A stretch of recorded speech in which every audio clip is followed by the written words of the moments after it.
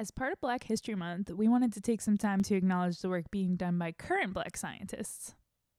That's right. Part of the goal of STEManistas is to educate the public about science in the news, and this includes talking about the scientists behind the discoveries happening now.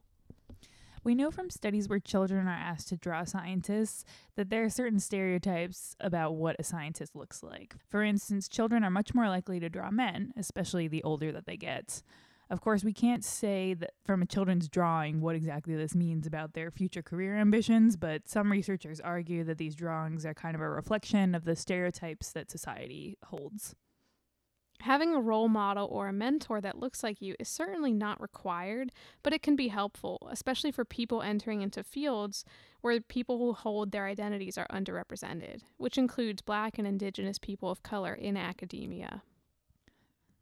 Another problem in academia is that the work of Black scientists is undercited compared to their white counterparts. And citing someone else's work in your own research is a way to give them credit for contributing to your ideas and what led you to do those experiments. So we've talked about how our experiments are just a small part of the bigger picture and the puzzle, and how we're building on centuries of work. We cite other authors to acknowledge their contributions and also call attention to people working on similar studies. How does our work compare to theirs, and what does that mean for the bigger picture? Citations are a measure of success. If our citation lists do not accurately reflect the contributions of members of underrepresented groups, those researchers do not get the visibility they deserve, which can affect their careers and also limit progress of the whole field. And we all deserve credit for a job well done. So this week, Emma and I took a look at our own citation lists and considered whose work might be missing from this list. After reflecting on that, we wanted to highlight some of the latest work by two Black scientists in our very own fields. So we hope you'll enjoy hearing about these researchers.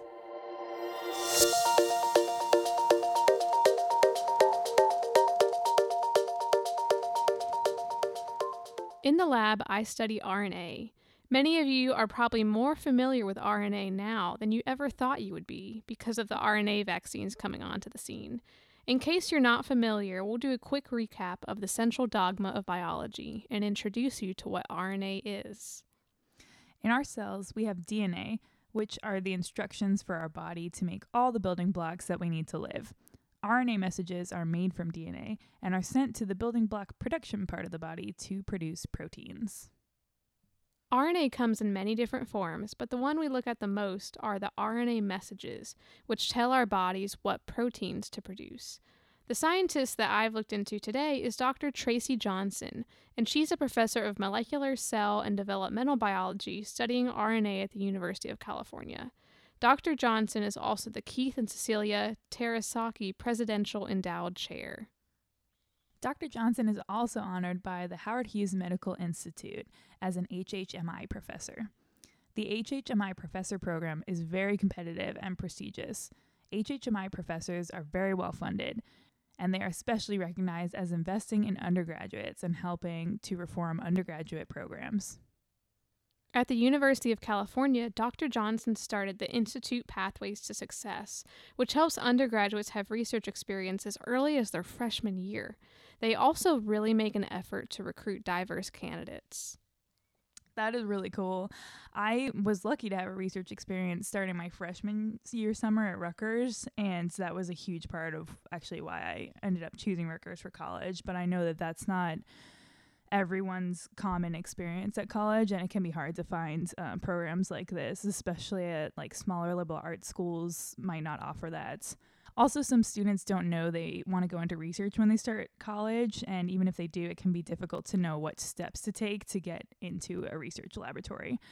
So there's this kind of etiquette about applying to research positions, and it's not really, the instructions aren't necessarily clearly posted anywhere. So programs like this that demystify that process of applying is really cool and really helpful. Definitely, and especially to get people into the university and start out immediately. I know for me, having research opportunities early on really helped me see that, okay, science is something that I want to be involved in for the rest of my life.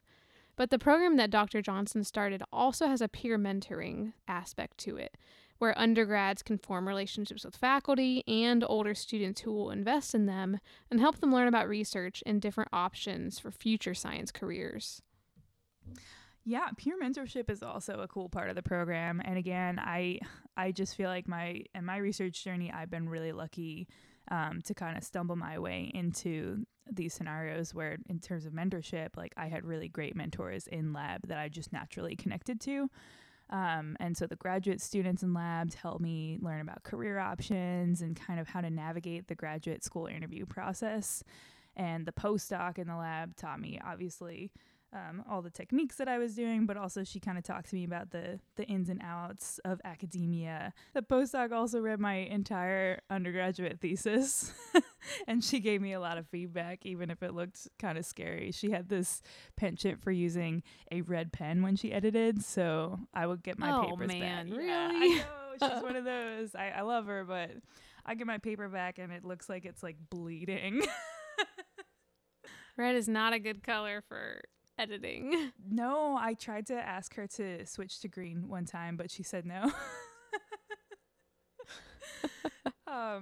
But yeah, if you don't have these people in your lab, then it's really helpful to connect with peer mentors, because they also, instead of these graduate students and postdocs that are further on in their careers, the peers are kind of more at your level, and so they're closer to the experiences that you're having. So you get a different perspective from them. Also, it can help to talk to someone outside of your lab. So a peer mentor can be kind of removed from the situation. Definitely. I didn't have the opportunity to have peer mentors in college, but I definitely had some faculty at my university that helped me think through if grad school was for me, and they encouraged me to pursue science and wrote me recommendation letters and had many conversations with me about what it would be like to pursue a PhD.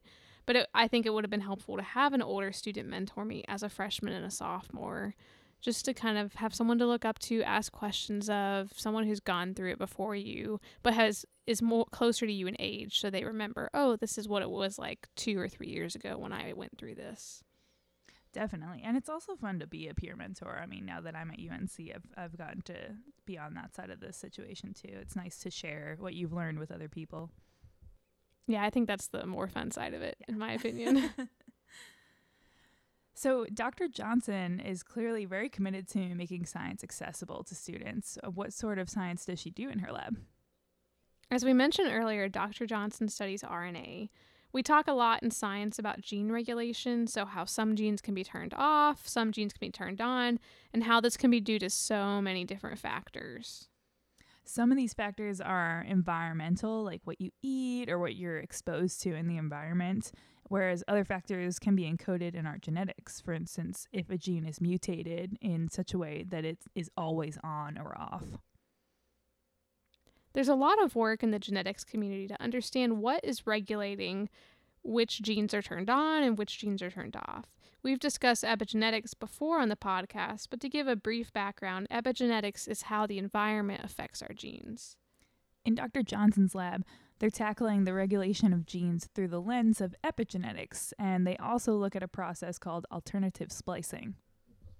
It was really exciting to me to read some of Dr. Johnson's work because in my grad school lab, we study both epigenetics and alternative splicing.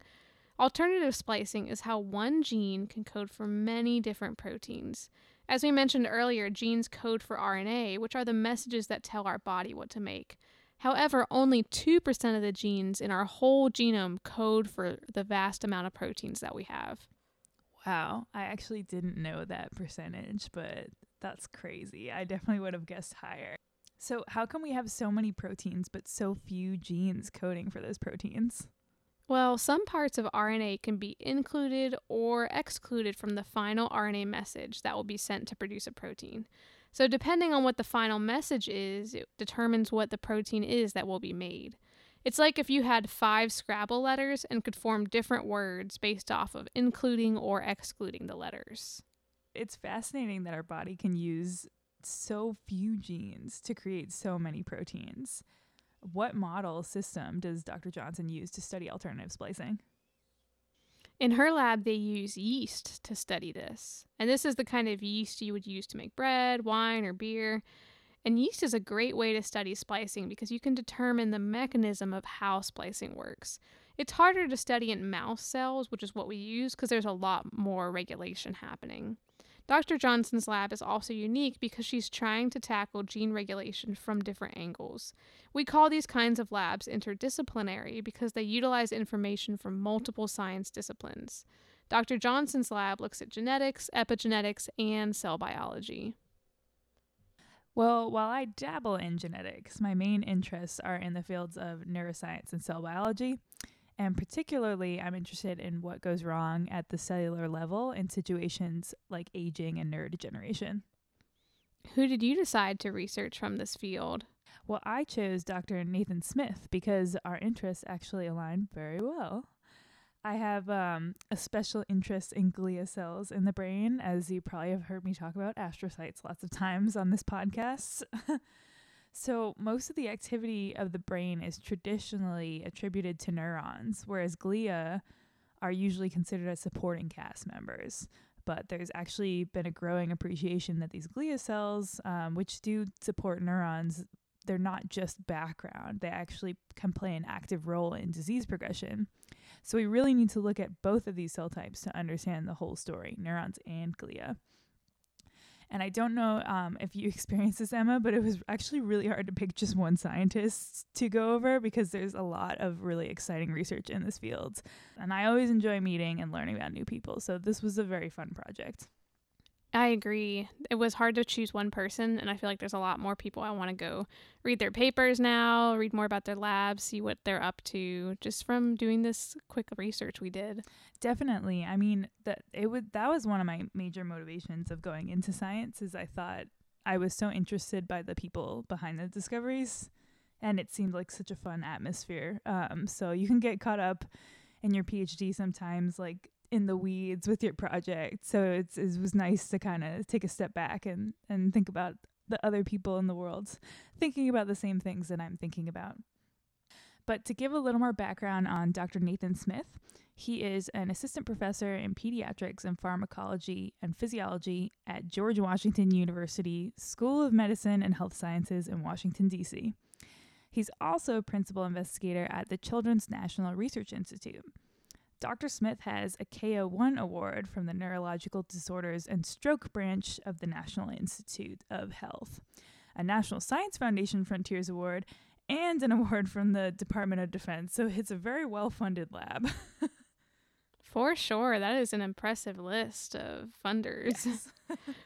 What interests Dr. Smith about glial cells? So Dr. Smith is very interested in the interactions of glial cells and neurons, and he focuses on two types of glial cells, astrocytes, which I've talked about before, and microglia.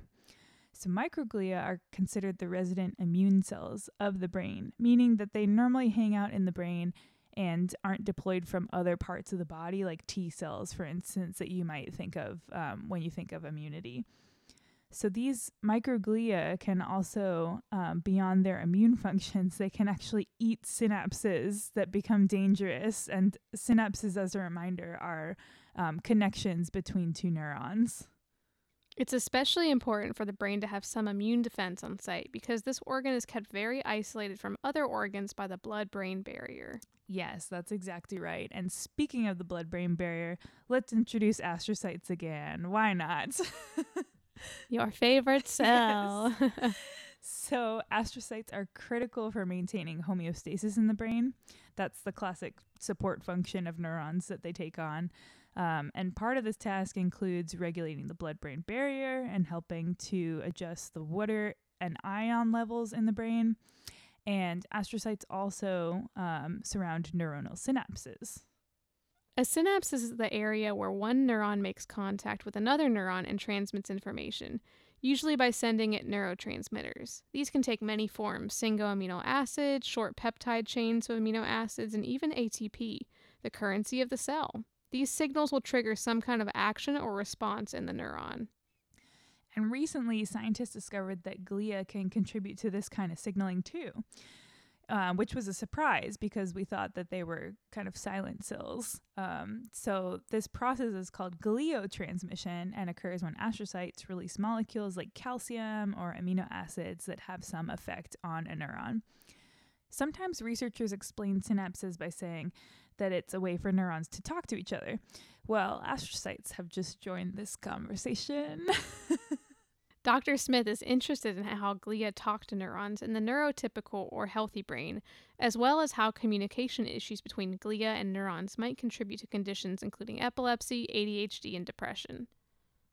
And on top of his great science, Dr. Smith is a dedicated mentor and has actually a really interesting mix of postdocs, undergrad students, and high school students in his lab. When I looked at his lab webpage, it's actually pretty uncommon for high school students to work in the lab. So it's very cool that he provides that opportunity for students that are so young in their science career. Yeah, I worked in high school, senior year of high school in a lab, and it was a great experience. I knew nothing, but I got to just be there and dissect a bunch of fruit flies. Oh, that's But awesome. outside of Dr. Smith's own lab, he's also provided mentoring to a broader audience by serving on career advice panels, including a podcast called NINDS, Building Up the Nerve for Neuroscience Trainees, which is put on by the National Institute of Neurological Disorders and Stroke. And here he provided advice on grant applications. And Dr. Smith is also a person who really appreciates art. So he collaborated with Dr. Janet Iwasa, who is very well known as a really great science artist, to transform one of the pictures that he took of glia and neurons as a piece of data into this beautiful illustration that was published on the cover of Neuron in 2014. And this image is featured prominently on his lab website if you want to go see it. Dr. Smith is also a black belt in martial arts, so kudos to him. He mentioned on the NINDS podcast episode how important it was for him to have an outlet in grad school, and I couldn't agree more. I discovered weightlifting and knitting and reading a lot more in grad school, and it's been such an amazing way to get my mind off of science, but also like prioritize my mental health too. Definitely. It helps to have something outside of lab to help you through the ruts. So yes, for me, knitting, running, playing music, they all keep me grounded. And we hope that you enjoyed hearing about the work of Drs. Johnson and Smith today. If you want to learn more about either one of them, we listed their lab websites in the sources, and also Dr. Johnson's Twitter handle is at the Tracy Lab, and Dr. Smith's is at Smith Lab 2018 if you want to hear about their latest research.